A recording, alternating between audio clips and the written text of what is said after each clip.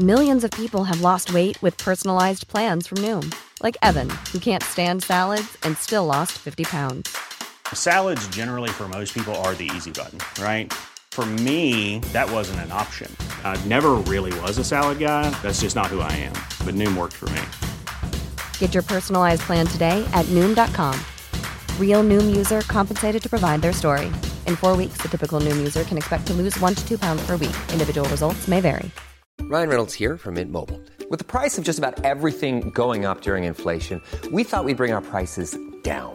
So to help us, we brought in a reverse auctioneer, which is apparently a thing. Mint Mobile Unlimited Premium Wireless. How to get 30, 30, bit to get 30, bit to get 20, 20, 20, bit to get 20, 20, bit to get 15, 15, 15, 15, just $15 a month? Sold! Give it a try at mintmobile.com/switch. $45 up front for 3 months plus taxes and fees. Promo rate for new customers for limited time. Unlimited more than 40 gigabytes per month. Slows full terms at mintmobile.com. Burrow's furniture is built for the way you live. From ensuring easy assembly and disassembly to honoring highly requested new colors for their award-winning seating, they always have their customers in mind. Their modular seating is made out of durable materials to last and grow with you. And with Burrow, you always get fast, free shipping. Get up to 60% off during Burrow's Memorial Day sale at burrow.com/ACAST. That's burrow.com/ACAST. burrow.com/ACAST. But Neil, our next two guests in the studio are a couple of very busy guys. They're owners of 3 restaurants. There's BB Social Dining, Philotimus, and also Soul Soup. As we welcome Alexander Stumpf and Spero Panagakis in the studio. Gentlemen, thank you very much for joining us on Gentlemen, thank you very much for joining us on TSB. What a pleasure. Nice to meet you. Yeah, thank you very much for having us. Great to have you here. It's hard enough running one restaurant. How do you run 3 of them? Divide and conquer, as we say. Post-COVID, we had an exciting, let's call it an exciting time whereby we had the opportunity to spread our wings a little bit. Our main restaurant being BB Social, that succumbed to just deliveries only at the time, allowed us to be a bit more creative inside the kitchen. With the fact that unfortunately with the staff not being there either, we had this brainstorming session where Soul Soups came to life, which is a B2B more so idea and concept. We now sell into Gibsons and into Spinneys, which is fantastic as an online platform, and obviously sell it online through our own media. Philotimus just came alive now. We developed a bit of a Greek heritage. Panagakis.com, not really the principle behind it, but Philotimus came about now the last 3 months. We've opened up in Darwassel, and from Darwassel we've moved out to Yas Mall, where in conjunction with Huna Hospitality, we've opened up 2 stores called, one is Philotimus and the other one is a BB Social as well. Well, you had no friends? I mean, what, you just want to work all the time? What's the situation? Billy no mates. Yeah. Billy no mates. That's us. 1, 2. Yeah. Doesn't go any further. Billy 1, BB 2. That's where we go. Yeah. See, this is the beauty of it, right? When 2 like-minded people come in with a common goal in mind, great things can happen. Like you mentioned, during the COVID time, with not too many things happening, most of the restaurants had to shut shops. Most of them, and this is a tricky business. It's not one of those businesses where you have the product ready, you go out in the market, sell the product, and you're off. It's a very tricky business. On everyday basis, there's something that you have to come out with. How do you divide your work between the two of you? Who is the brain? Who's the execution champion? I guess the both of us, balance ourselves. Like ideas, we brainstorming all the time. I mean, we spend a lot of time together, and then there's a lot of driving around to meet up at all the restaurants, and during that time we talk. Right. Actually, a lot. It's actually constant. And then you just spread you sporadic ideas what comes along, and then you let it go past a week, and then you pick up again, and it's like, okay, why are we not doing that? And so this is really how it works on a day-to-day basis. Yeah, as we head into we're in the fourth quarter. Yeah, it's a sort of time where people tend to socialise. You also get a lot of people travelling and going back home. How do the trends change? Do people want more home delivery? Are they entertaining more? Are they going out? How does the sector change in this quarter? If we compare where we are this year versus the year before, delivery has become, it's still an attraction, but it's not the main driver. Right. Because people are free to go about. We've obviously removed our masks, so there's a lot more confidence in the market. Right. Delivery still plays a major role. All decent, say, let's call it restaurants. Not every restaurant can do delivery just due to the format of their cuisine. It's a popular choice at BB's because it travels quite well. Primarily the bao bun that we do, which is a speciality. So as a forefront, it's not our main focus. We look at it around about a 15 to 20% business ratio in comparison to the a la carte. With travel now, that confidence affects business because Dubai is obviously also a transient city and seasonal. We look at it as a seasonal. In a positive way and a negative way. Obviously, summer was a huge exodus. True. With everybody traveling. That really knocked on our door of, oh my gosh, are we going into a good season or are we going into a bad season? Right. The last quarter now, we've seen a lot of activity with the football, the cricket playing. Every big sporting event seems to be bypassing through our region, and it's worked out to be quite a balance to 2019 and you've actually seen a direct translation of headcount at the restaurants as a result of the World Cup. You can. Oh, you just go up and down Sheikh Zayed Road. And Yeah, well, I know we see the traffic going home each night, trying to get back into the marina. I'm like, all right, everyone's out again, everyone's socialising. But you can see a direct link there. It's been great for the region. It has. I think generally overall for the region, it's been phenomenal. I think Salek is the biggest winner here at this point in time. But again, a lot of establishments have also opened.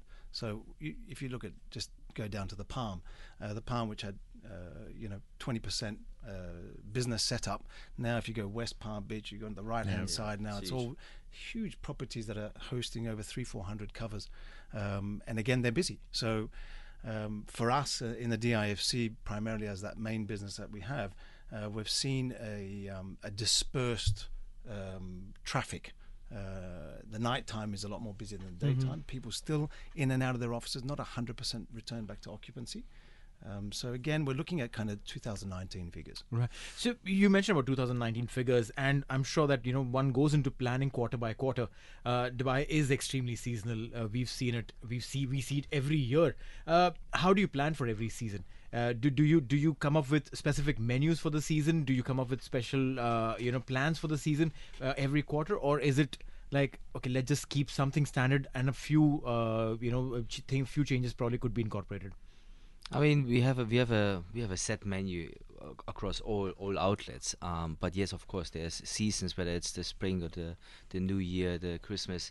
Yeah, we adapt, or we put special dishes on the menu to to bring to people who are most of us are obviously expats, and mostly from different regions. So yeah, we try to implement seasonal dishes for people kind of feel home somewhere. When you're looking at produce, you've got 3 restaurants. How are you affected this year with the Russia-Ukraine crisis? Did that affect your supply of many ingredients at all, or the cost of your ingredients?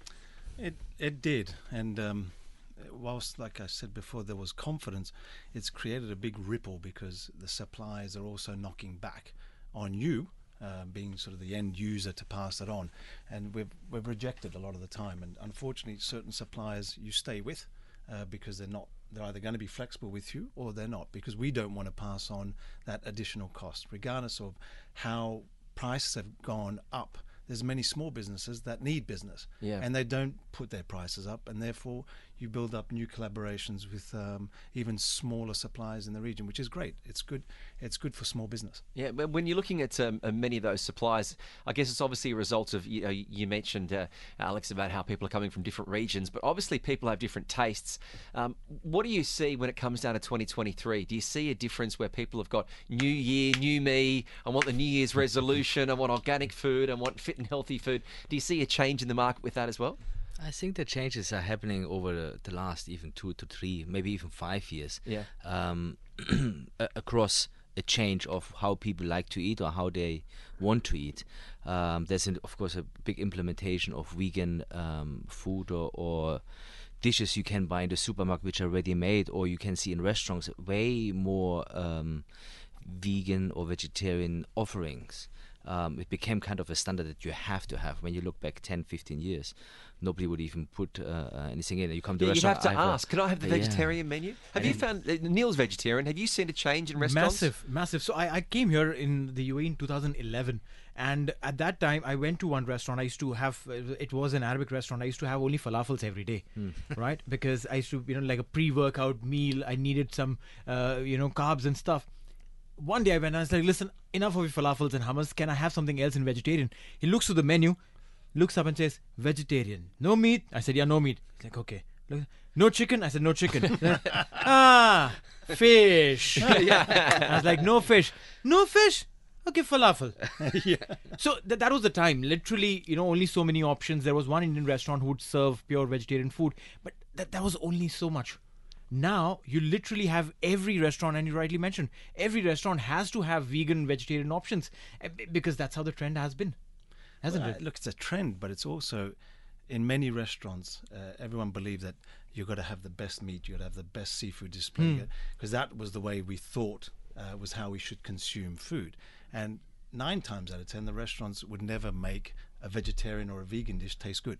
So True. When we opened up BB's in DIFC, it was about, as we use the term, it's all about inclusion.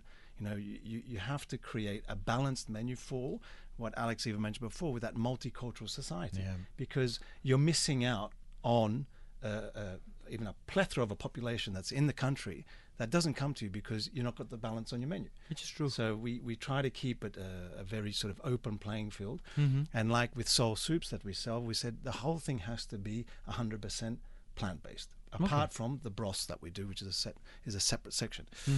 And we said, if it can't taste good, don't put anything on the menu. So better off having either one dish or 100 dishes, depends how you look at it and focus on it. But for us, it was very, very important. And people can't believe that our soups don't have any cream in it. They think that it's got dairy running throughout the whole thing, but it's zero. Absolutely zero. You mentioned about the food should taste good. Who does the tasting? Who takes the final call? Because I have a story behind it that I want to talk about. Of course you do. Yeah, because it is extremely very, very important to have one person whose taste it's like stamped on that. Listen, okay, this is approved by Alex or yourself for that matter. This is approved. This will go through. Well, it comes again. It's a collaboration. I mean, I'm the chef. Spero is more taking care of the operational front of house side.